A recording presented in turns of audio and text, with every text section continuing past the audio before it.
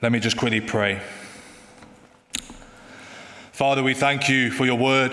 Thank you that you've inspired it by your Spirit, that it is inerrant and infallible. Thank you, Father, that you use it in our lives. And Lord, we do pray that you'll do that now. Help me and empower me by your Spirit. And Lord, speak to us all, we pray. Lord, we just pray that you'll be honoured and glorified and in our midst. In Jesus' name, amen. So today is Remembrance Sunday, as I'm sure we're all aware, a day where we remember the sacrifice of those who have given their lives for our freedoms, and in particular the last two world wars, which have took place in the previous century. And so as we think back to these wars, and we remember that many who died in giving their lives for their country, and indeed the millions of civilians who also died in these conflicts, as we look at current world events, the wars going on with Ukraine and Russia, with now Israel and Hamas, as well as wars in other countries that we don't probably hear of, all around the world in the past and at present, we are reminded that this world is broken and is ravaged by sin. Broken and ravaged by sin. And then we look at our own hearts, don't we? And we see that we too are broken and we too are ravaged by sin. And we realize that something is seriously wrong with our world. We know that death is not meant to be. Pain, disease, war, and sin are intruders into our world. And yet from our passage this evening, we see that whilst they are intruders, they are not here to stay. Our planet is broken, but one day it will be fixed forever. In Genesis, we read of God creating all things perfect, don't we? There was no sin, no death, no war, but then man sinned.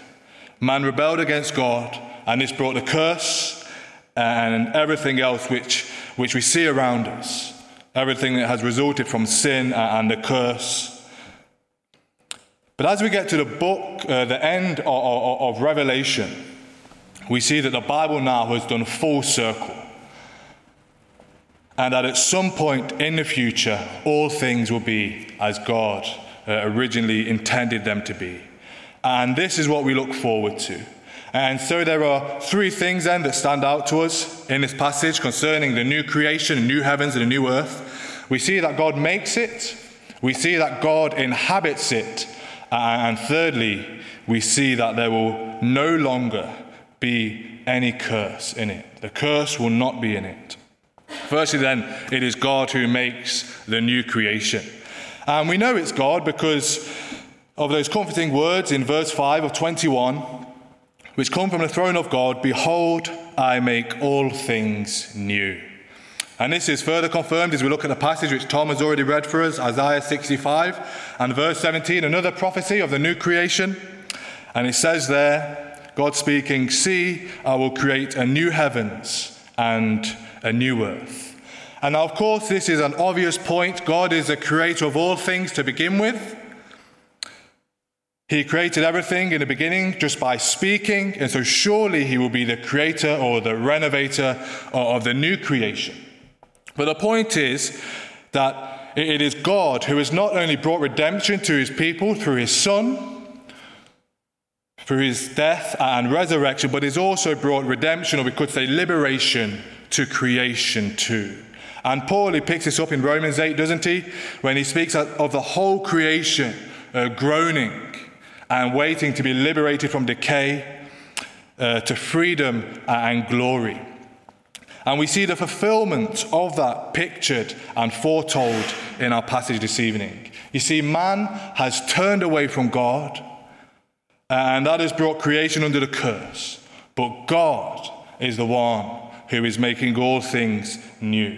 And now many people use the objection of pain and suffering against God, and on the basis of this argue for his non-existence. Maybe you've heard it, maybe once upon a time you said it yourself.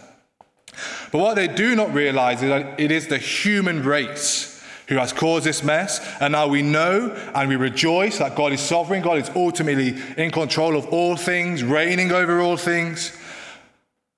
But the Bible teaches just as clearly that man is also responsible. Man is also accountable. It is Adam that brought sin into this world, and that has brought death, which has come through sin, and everything else that plagues our planet and our lives. As one author once realized, when in responding to the Times, the question was asked, "What is wrong with the world?" And the man wrote in, "Dear sir, I am." You see, we have made the mess, but God in his grace has sent his Son to redeem lost sinners. And as a part of this redemption is that he's going to make all things new. A while back I was away at my wife's parents' house. They live near Preston on a farm. And my niece, who is now 3 years old, had come to stay at her grandma's house. My mother-in-law got out the toy box for her, and before long it was chaos. Every toy was out. Any toy that could be dismantled was taken apart and scattered throughout the whole living room floor, and it was an utter mess. And since having a daughter myself, who's now 19 months old, it is a regular occurrence in my house too. If she's in the room, give it 5 minutes and it will be a tip. And the point is that this is like what man has done to creation. Sin, death, war, and all the suffering that results from sin and the curse.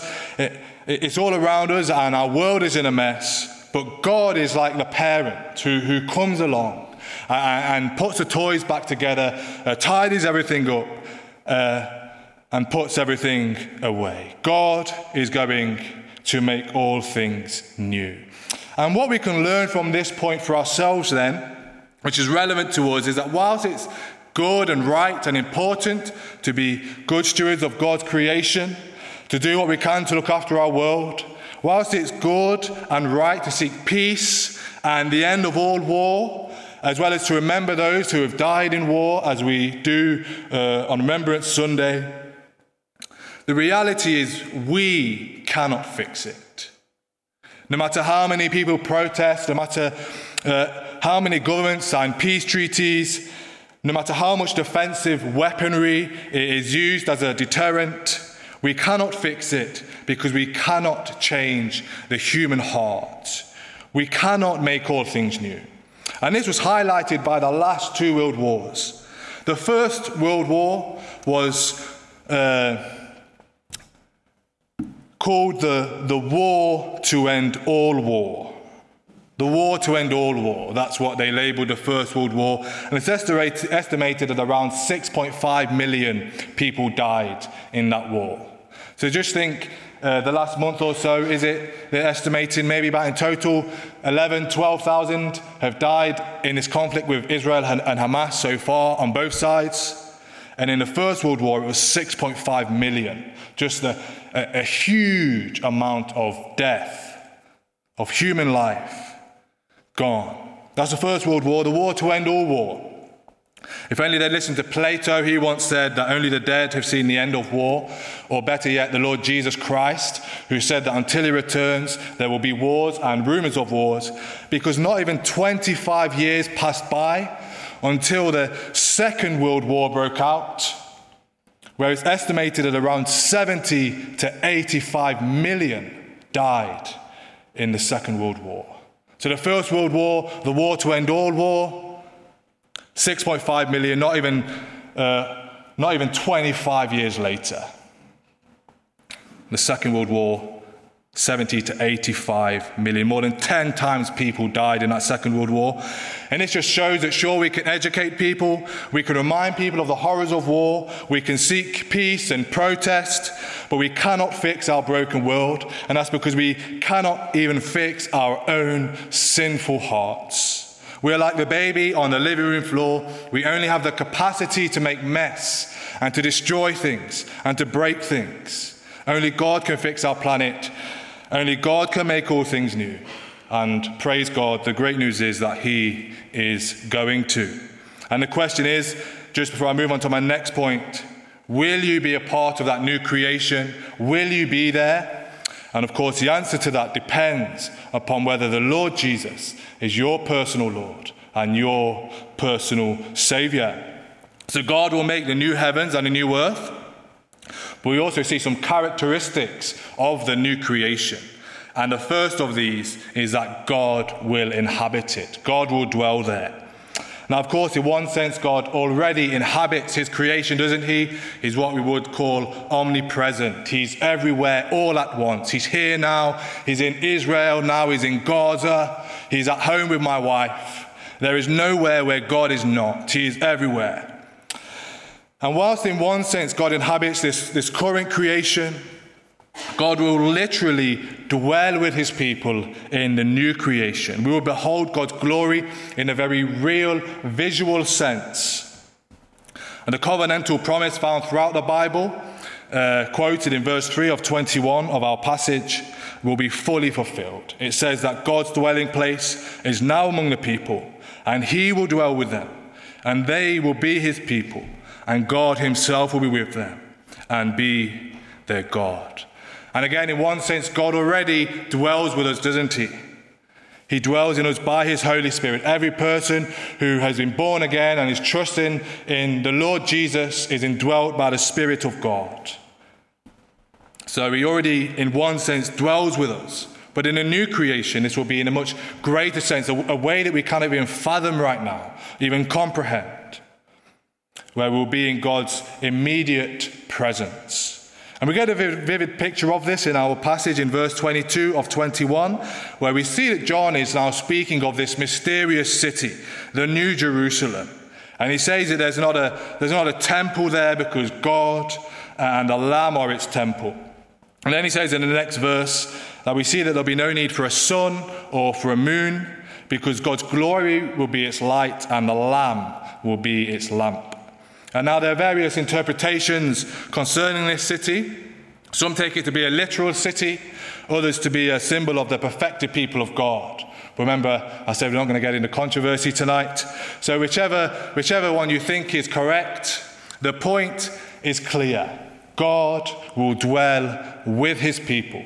Whether it's a literal city, whether it's the people of God coming down, God will dwell with his people. And if that's not clear enough, we see in 22 verse 4 that it says that we will see God's face. And of course, God is spirit. God does not have a physical face. Jesus does, God the Son. God the Son became a man, didn't he? He now has a resurrected body and will for all eternity. And so we see Jesus face to face. But the point is here of seeing God's face, it's not that we will literally see God's face because he doesn't have one, he's his spirit. But we will see Jesus face to face in a manifestation of God's glory no one this side of eternity has ever seen. We will be in his immediate presence. And this is the greatest part of heaven, the greatest part of glory. The best bit is not the undoing of sin or the lack of war, the removal of death. As we will see, these things will take place.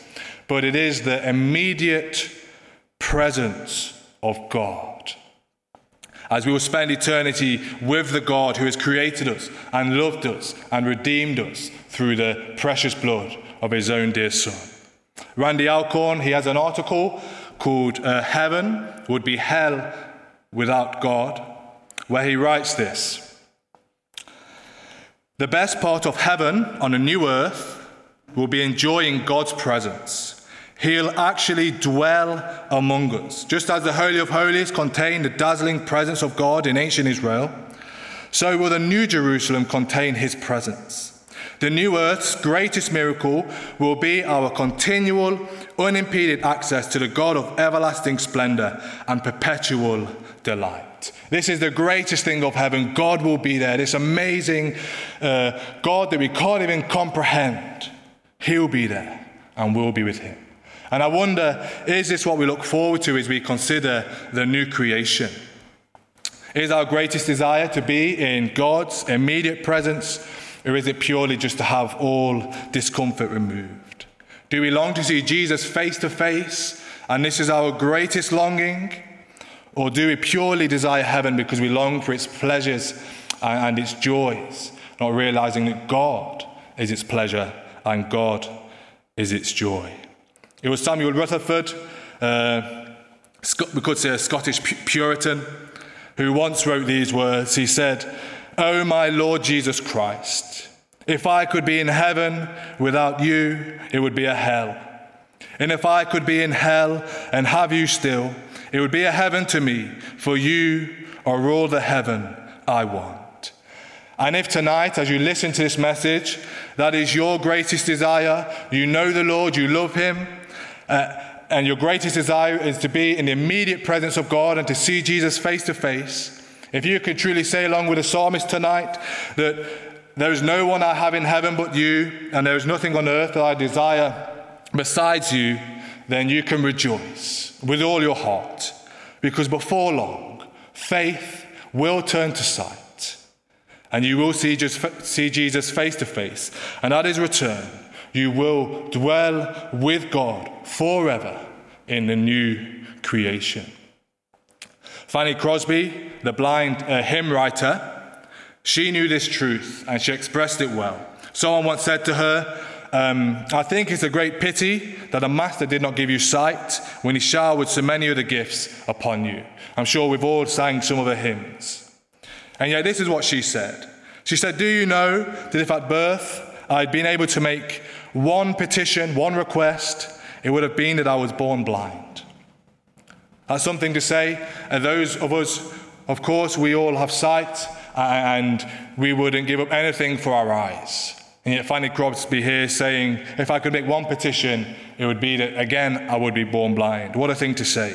And this is why. She says, "Because when I get to heaven, the first face that shall ever gladden my sight will be that of my Saviour." She truly understood this passage, these truths.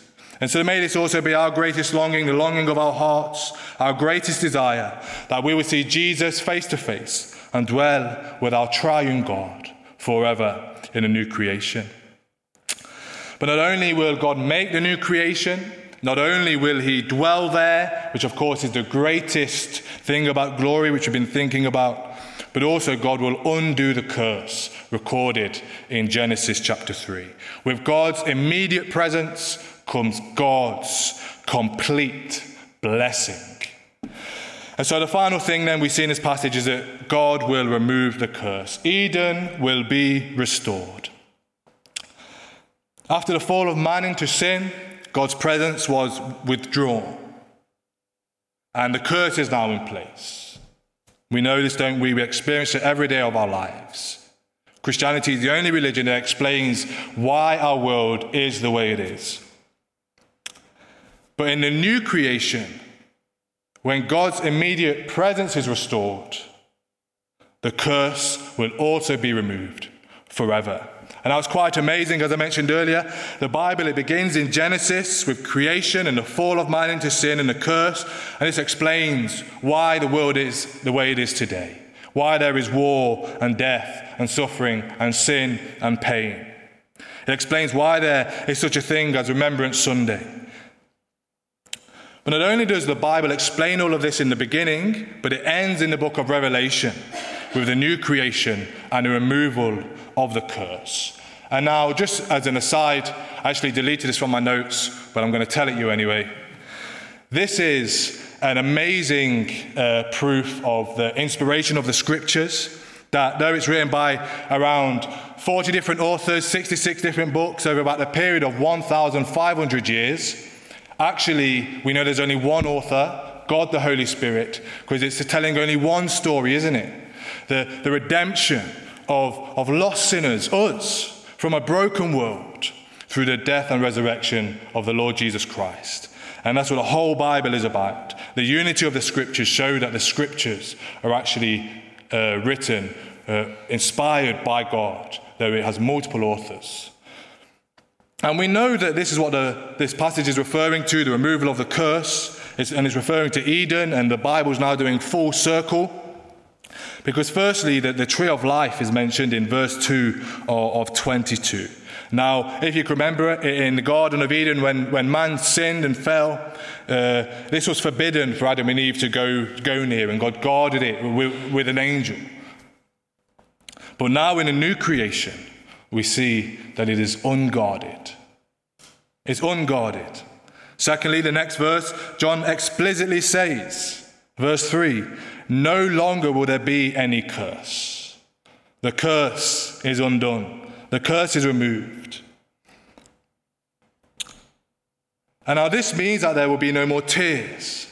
Verse 4, God will wipe away all tears. There will be nothing to cause any more tears. The cause of tears will be gone. In the same verse, we see there will also be no more death. And that's because there's no more sin. As we see in verse 8 of 21, those who are unrepentant and outside of Christ will go to that terrible place, the lake of fire, the second death. And then we read verse 27, that nothing impure shall ever enter that holy city. And so when we take these verses together, the picture is clear. There will no longer be any sin. There will be no more mourning and no more pain. All that is wrong with this world, all that is wrong with your life will be removed, and creation will be as it should be. There will be no more weapons of mass destruction, no more human pride and a lust for power. God's redeemed saints will live with him, and he will be their God, and they will be his people. There will be no more wars, no more diseases, no more natural disasters. There will be no hospitals or courtrooms or prisons to where the Christian is going. No more need for a set of keys and an alarm and a lock on your mobile phone. No longer will Christians be being killed in Nigeria and North Korea. No longer will our children be taught ideologies that are against the word of God. No longer will people be deceived and deceive. No longer will there be fears of a third world war with nuclear weapons. No longer will there be evacuees and asylum seekers and death in general. No longer will sin reign. And that's because it says in verse 4, the old order of things has passed away. One day, God will make all things new. Sin has wrecked your life. Sin has wrecked my life. And the only answer is the Lord Jesus, and our only hope is this place that we're hearing of tonight. And so what can we learn from this scripture? Well, firstly, I think we find the encouragement to be patient with our current circumstances. Maybe you're anxious, maybe you're fearful, maybe you're ill, maybe you struggle daily and no one else knows. Maybe you're burdened as you feel heavy as you look around and you see all the misery and destruction that our world undergoes. Yet before long, in the blink of an eye, those words will become true. Behold, I make all things new. They will be a reality, and these things will be no more. So may we be patient then, as we look forward to that day. On the back of that, it means that we can trust God. We can trust him. Though we don't know why things have happened in our lives, why things are happening in the world, yet we know that God knows what he's doing. God is in control. And he's got it all figured out. And one day, everything will be perfect. Another implication is that this current earth is not our home. This current earth in its current state is not our final destination. If we are in Christ this evening, that means that if we are a Christian, if we are truly trusting in the Lord Jesus for the forgiveness of our sin on the basis of what he's done on the cross alone, as he died for our sin and rose again from the dead, if that is our only hope and plea, then that means that we are in Christ. That's what I mean by that phrase. And if we are in Christ this evening, then we are destined for this place, the new heavens and the new earth. This current life, this current world is passing away and soon will be no more. And so our correct response, our only right response, if we truly believe these things tonight, is that we are to live for eternity, for the life to come, and not for the moment. May we store up treasure in heaven and not treasure on earth. Life is short and eternity is long. May we be like Charles Simeon. He was a minister in Cambridge in the 1800s. And his assistant was a man called Henry Martyn. He was a missionary to India, and modern-day Iran would have been Persia back then, I believe. And he died in his early 30s, Henry Martyn did. And Charles Simeon, he had a portrait of him in his office or his vestry. And there was a man in his office one day, and Charles Simeon, Henry Martyn dead by this point, he pointed to the portrait of Henry Martyn. And he said, "See that blessed man there?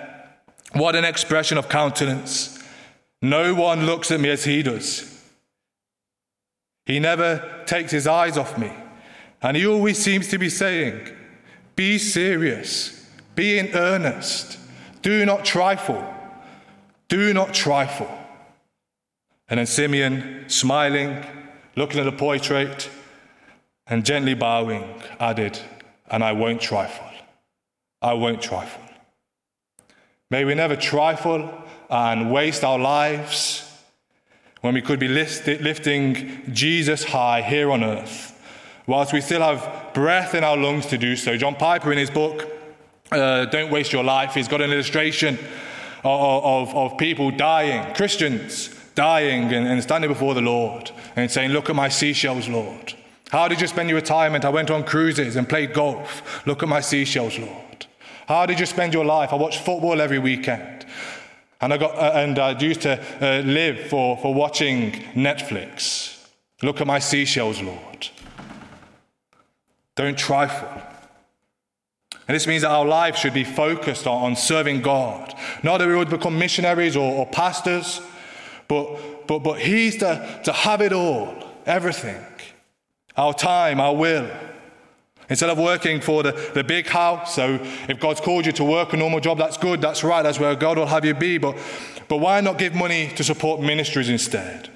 Instead of destroying your family and marriage for that promotion, why not spend more time pointing your family and your friends and your neighbors to the Lord Jesus Christ? Encouraging your brothers and your sisters in Christ, seeking to grow, for them to grow and you too in Christian maturity and likeness.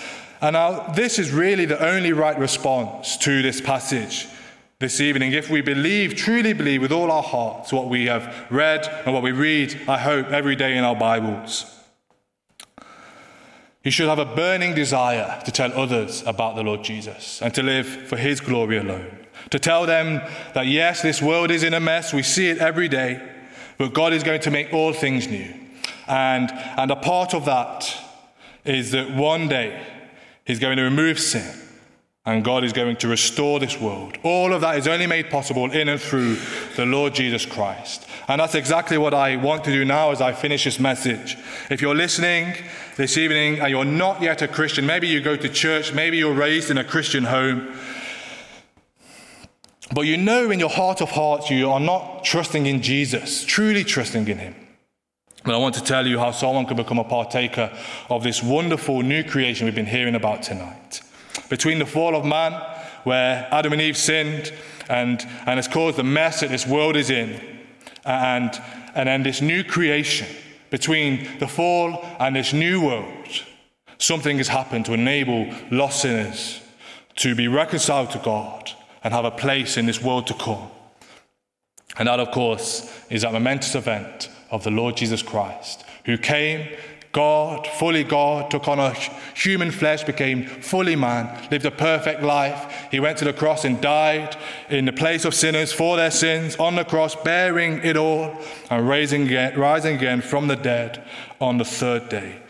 So that whoever believes in Him, whoever receives Him as their Savior wholeheartedly, they can be forgiven, cleansed, restored, and have a hope in this life that shall never fade and never change and never be taken away. And one day you'll be with God forever. And so the question is then, will you be there? Will you be there? That's the most important question you will ever ask yourself. Will you be there? Are you trusting in Jesus? Do you know God? And for those of us that are Christians this evening, may we live in the light of eternity. It's going to look different for each of us in our different contexts, the different gifts and abilities.